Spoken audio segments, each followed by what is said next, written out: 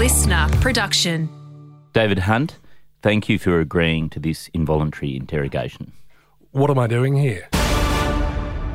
Trust no one. The level of sedition, anti-authority behaviour, and advertiser-unfriendly thought crime has reached record levels, especially amongst Australia's elites. Treason. Luckily, the men and men of the Chaser have been commissioned by Border Force to conduct interrogations and sort out the subversives from the patriots. Betrayal. In conjunction with ASIO and the Five Eyes intelligence sharing protocols, this is Extreme Vetting with The Chaser. The Chaser.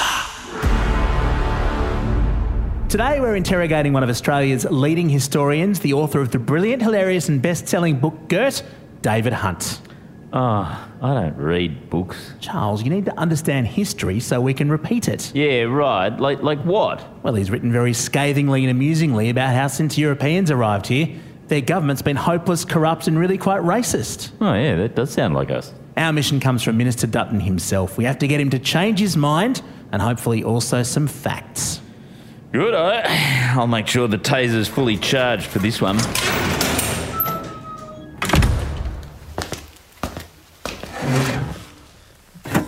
We've brought you here because you're well known for your history books, Girt and True Girt. Yeah. And Should be a very quick involuntary interview then. yeah, well, the thing that actually spiked our interest was that you're also a speechwriter for Joe Hockey. Yeah. Can you tell us about that? Oh, look, it was one of those I think I was probably on drugs at the time that Joe called me. And he called me in for a cup of coffee. He said, David, come and have a cup of coffee. And then while I was having a cup of coffee and was at my weakest, he said, David, would you be my speechwriter? And I said, Joe, I'm going to think about it. And then I thought the money would be quite good and I'd only have to sell out all of my political principles. And so then I said, yeah, sure, send the contract through. And before anything happened, before I signed on the dotted line, somebody leaked it to the press, front page of the Sydney Morning Herald. My own mother trolled me on Facebook. And that was the end of my career as a Liberal Party speechwriter. It lasted about 6 hours, I think.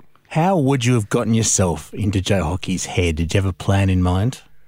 Oh, I was going to take over, if not the world, Australia, or if not Australia, at least Hunters Hill, which I think is where Joe was living at the time.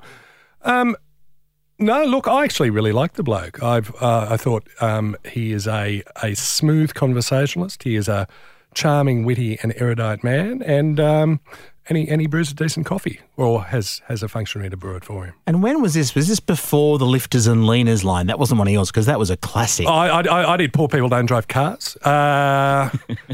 It was actually about a week after Poor People Don't Drive Cars that I think he realised that perhaps he needed a sensitive, left-leaning speechwriter. But had he read your book? He did. Yeah. That's why he invited me in for a cup of coffee. Can we have a chat, actually, Charles? Yeah, sure. We'll just step outside.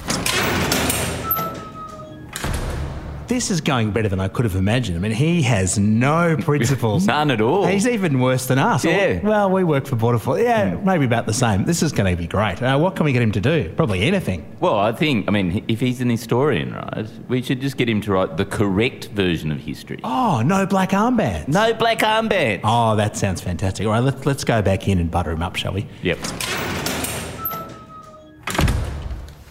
David, mate.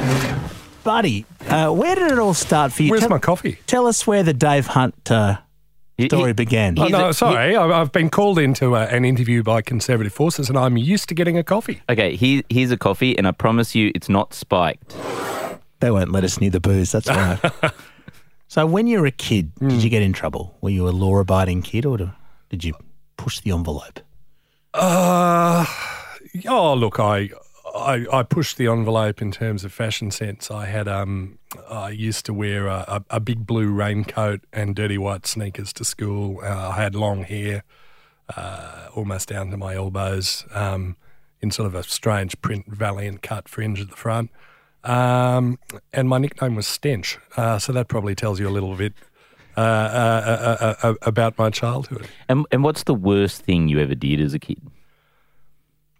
I still have the occasional recurring nightmare in a year 5 sort of improvised school performance. We were all doing little musical things and skits on stage for other kids in the school, and I thought it would be really funny to get a bucket of water and throw it on an unsuspecting friend of mine.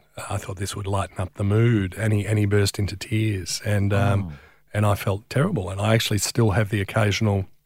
I actually bounced off a mini tramp with a bucket of water and then sort of poured it all over him, and I still have the occasional dream about that and a feeling of wretchedness and guilt. We can help with that. The buckets of water are very common around here, but the guilt, we can absolutely help train away if you need us to. You've been to the Malcolm Fraser School of Waterboarding, have you, with the buckets of water? Yeah, well, it's all there is to do on Narry. That's all they've got is water, really, in the middle of the ocean. When did you start your interest in history? There was this little ginger guy I went to uni, he was 4 years behind me at uni, Charles Firth, and he said, I've got this really, really good idea for a history television show, a sketch comedy history of Australia called The Complete and Utter History of Australia.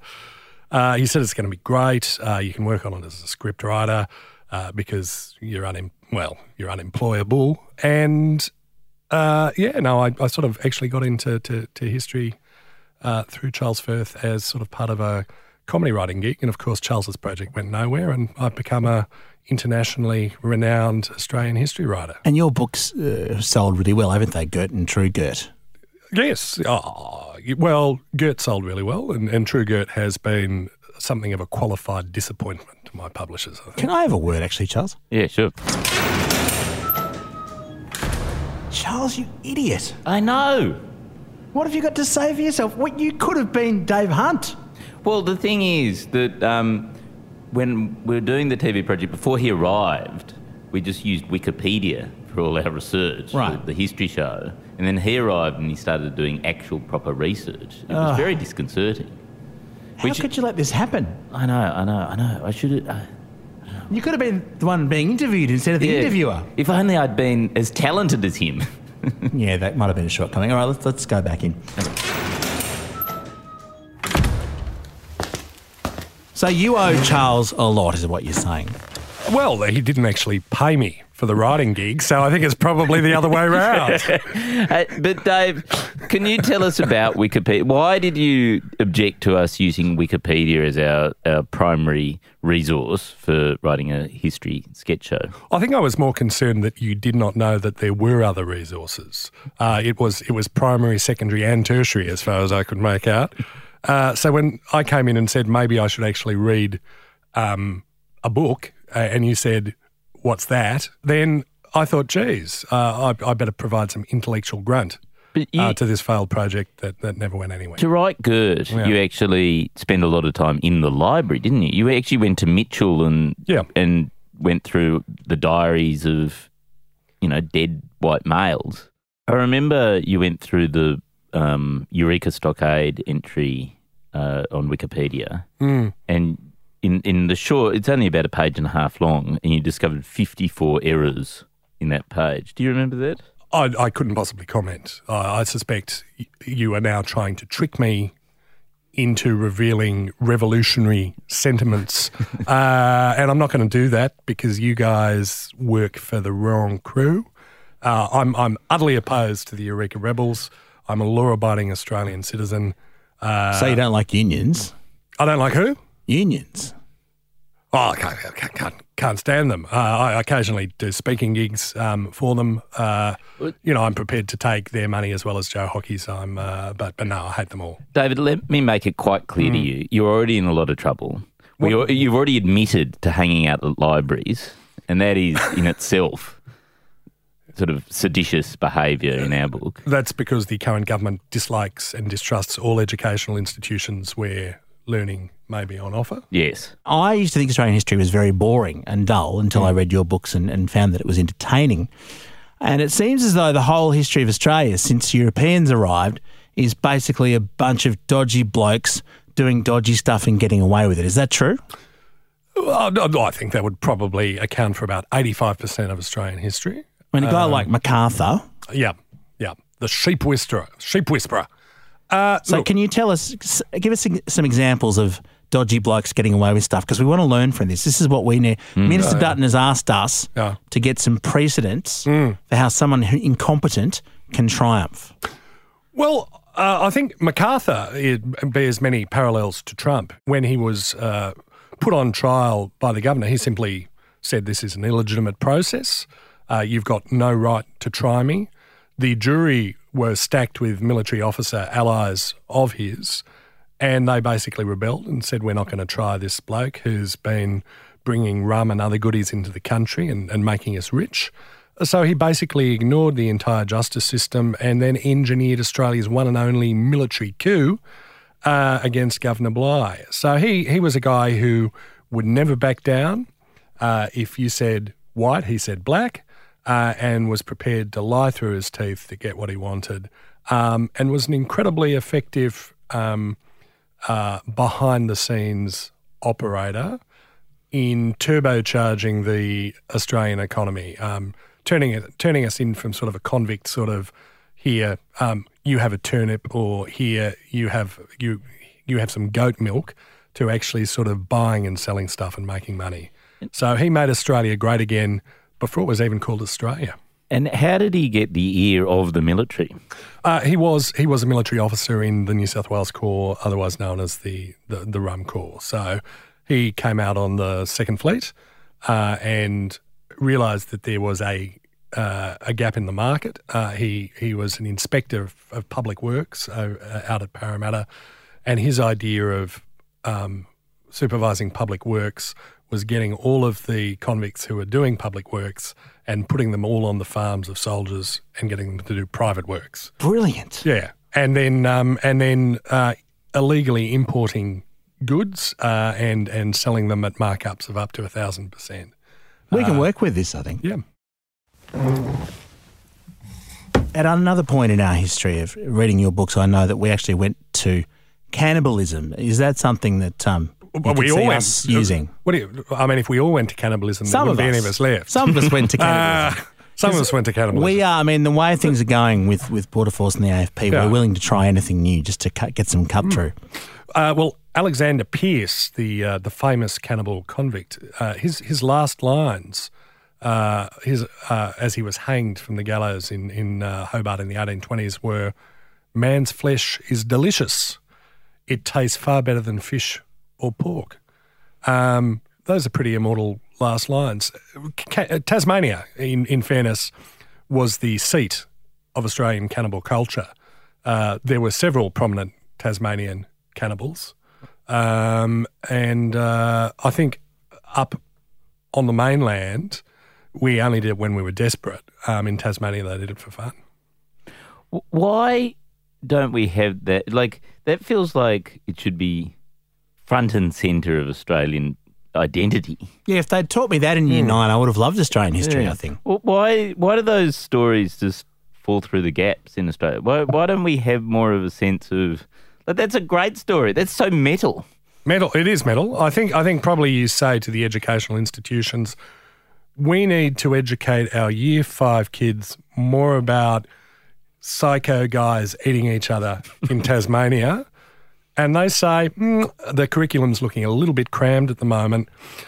Can't we talk about gender equality, or why not to take drugs instead? And I think that's perhaps where the cannibal convict bit of our curriculum has been edged out, and I think that's very unfortunate. Well, what about coups? Because Minister Dutton was going to launch a bid, and he did in fact launch a bid. It didn't work out. ScoMo got the gig. Obviously he's lying in wait and plotting. Obviously. And it's what they do. That's what they do. Of course, this is what he's doing right now. But at one point in New South Wales history, a very, very insipid rebellion came up. Can you tell us about that? Because I think Minister Dutton could perhaps do it again. He could learn from the Rum Rebellion.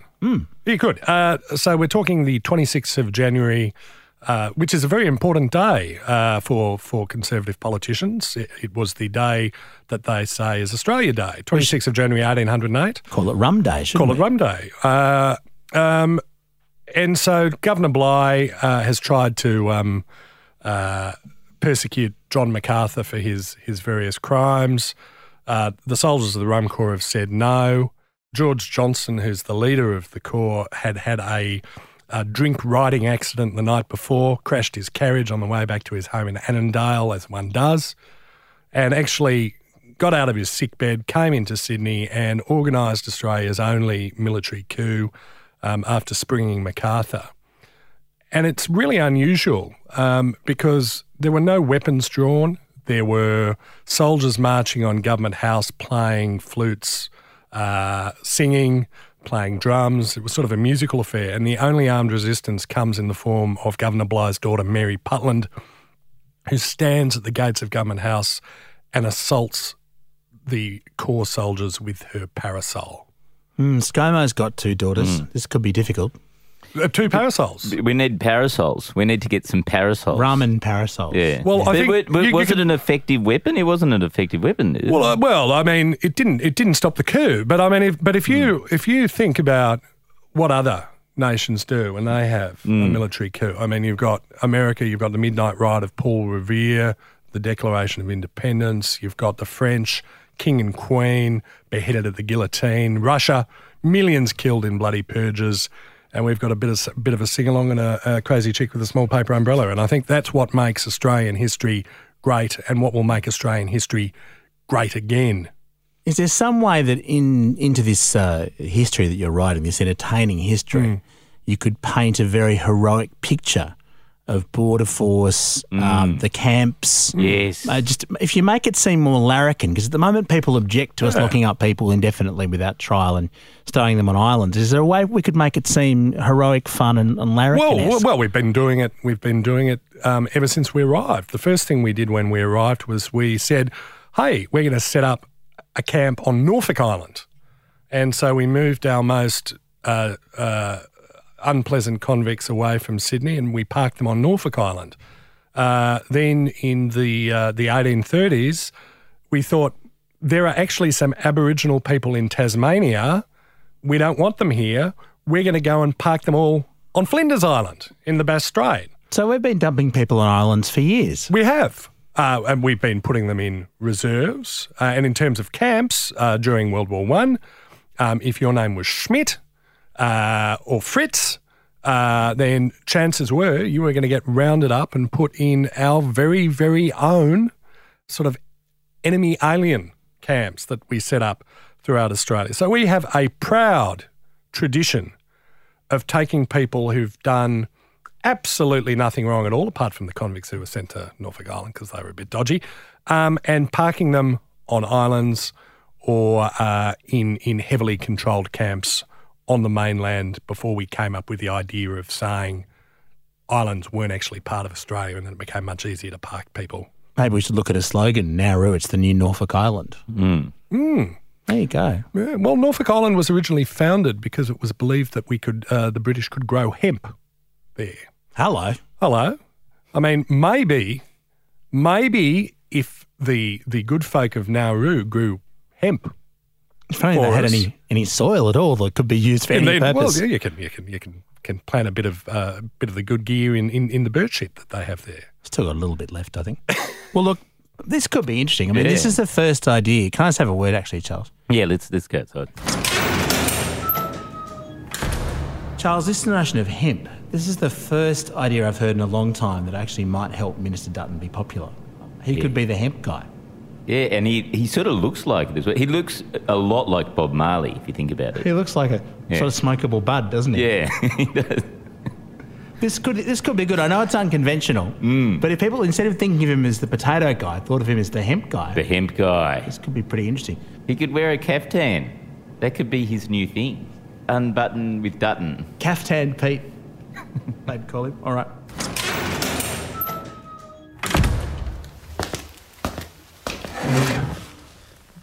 Now, David, look, you have an encyclopedic knowledge of Australian history and no principles. Can we cut a deal?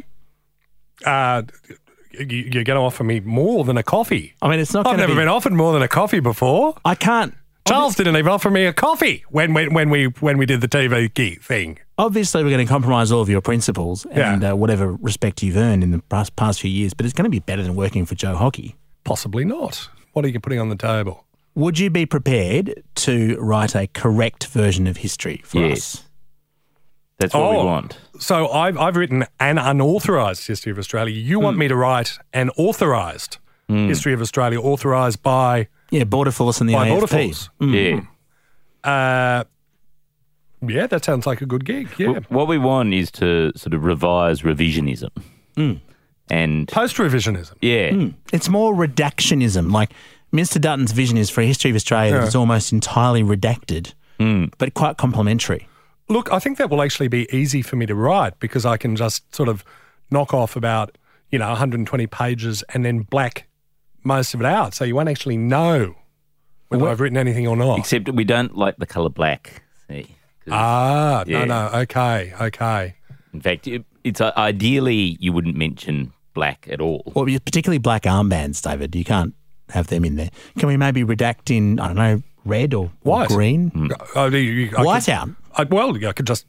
Yes. Covers, some blank pages, insert history here, and then you can make your own history. This book intentionally left blank. A history according to Border Force. Because the thing is, you wouldn't, one thing we don't want is the idea that Australia has any sort of racism in its history at all. What's racism? Exactly. Thank you. Well, it was in your previous book, and I wanted to talk to you about that. I mean, what was my previous book? Exactly. This is sounding positive. Oh, this is very good. We've got him. Hook, line and sinker. Who's David Hunt?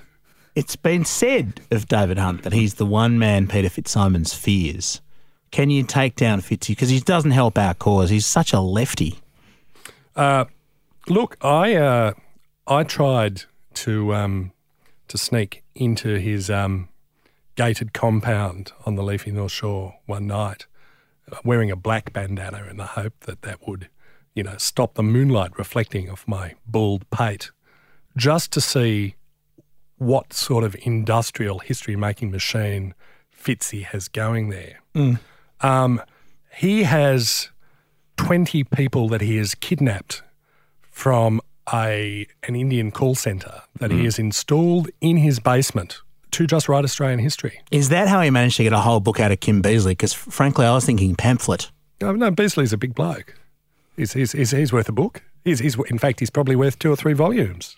There may be no hope for you, David. No. I think Peter is comfortable and secure in his publishing power and has nothing to fear from the historian formerly known as David Hunt and now known as whatever Border Force wants me to be known as. Mission accomplished, I think, Charles. Yeah, I think that's it. And we didn't even get to tase him. Can we just tase you once? Here we go. David Hunt, it's been a pleasure. Be prepared to be scrubbed from history and your book's taken off the shelves. Thank you. It's got to beat Joe Hockey. Extreme Vetting with The Chaser was written and presented by Dom Knight, Charles Firth and Andrew Hansen. Produced by Alex Mitchell and audio production by Darcy Thompson. For all episodes, search Extreme Vetting Podcast.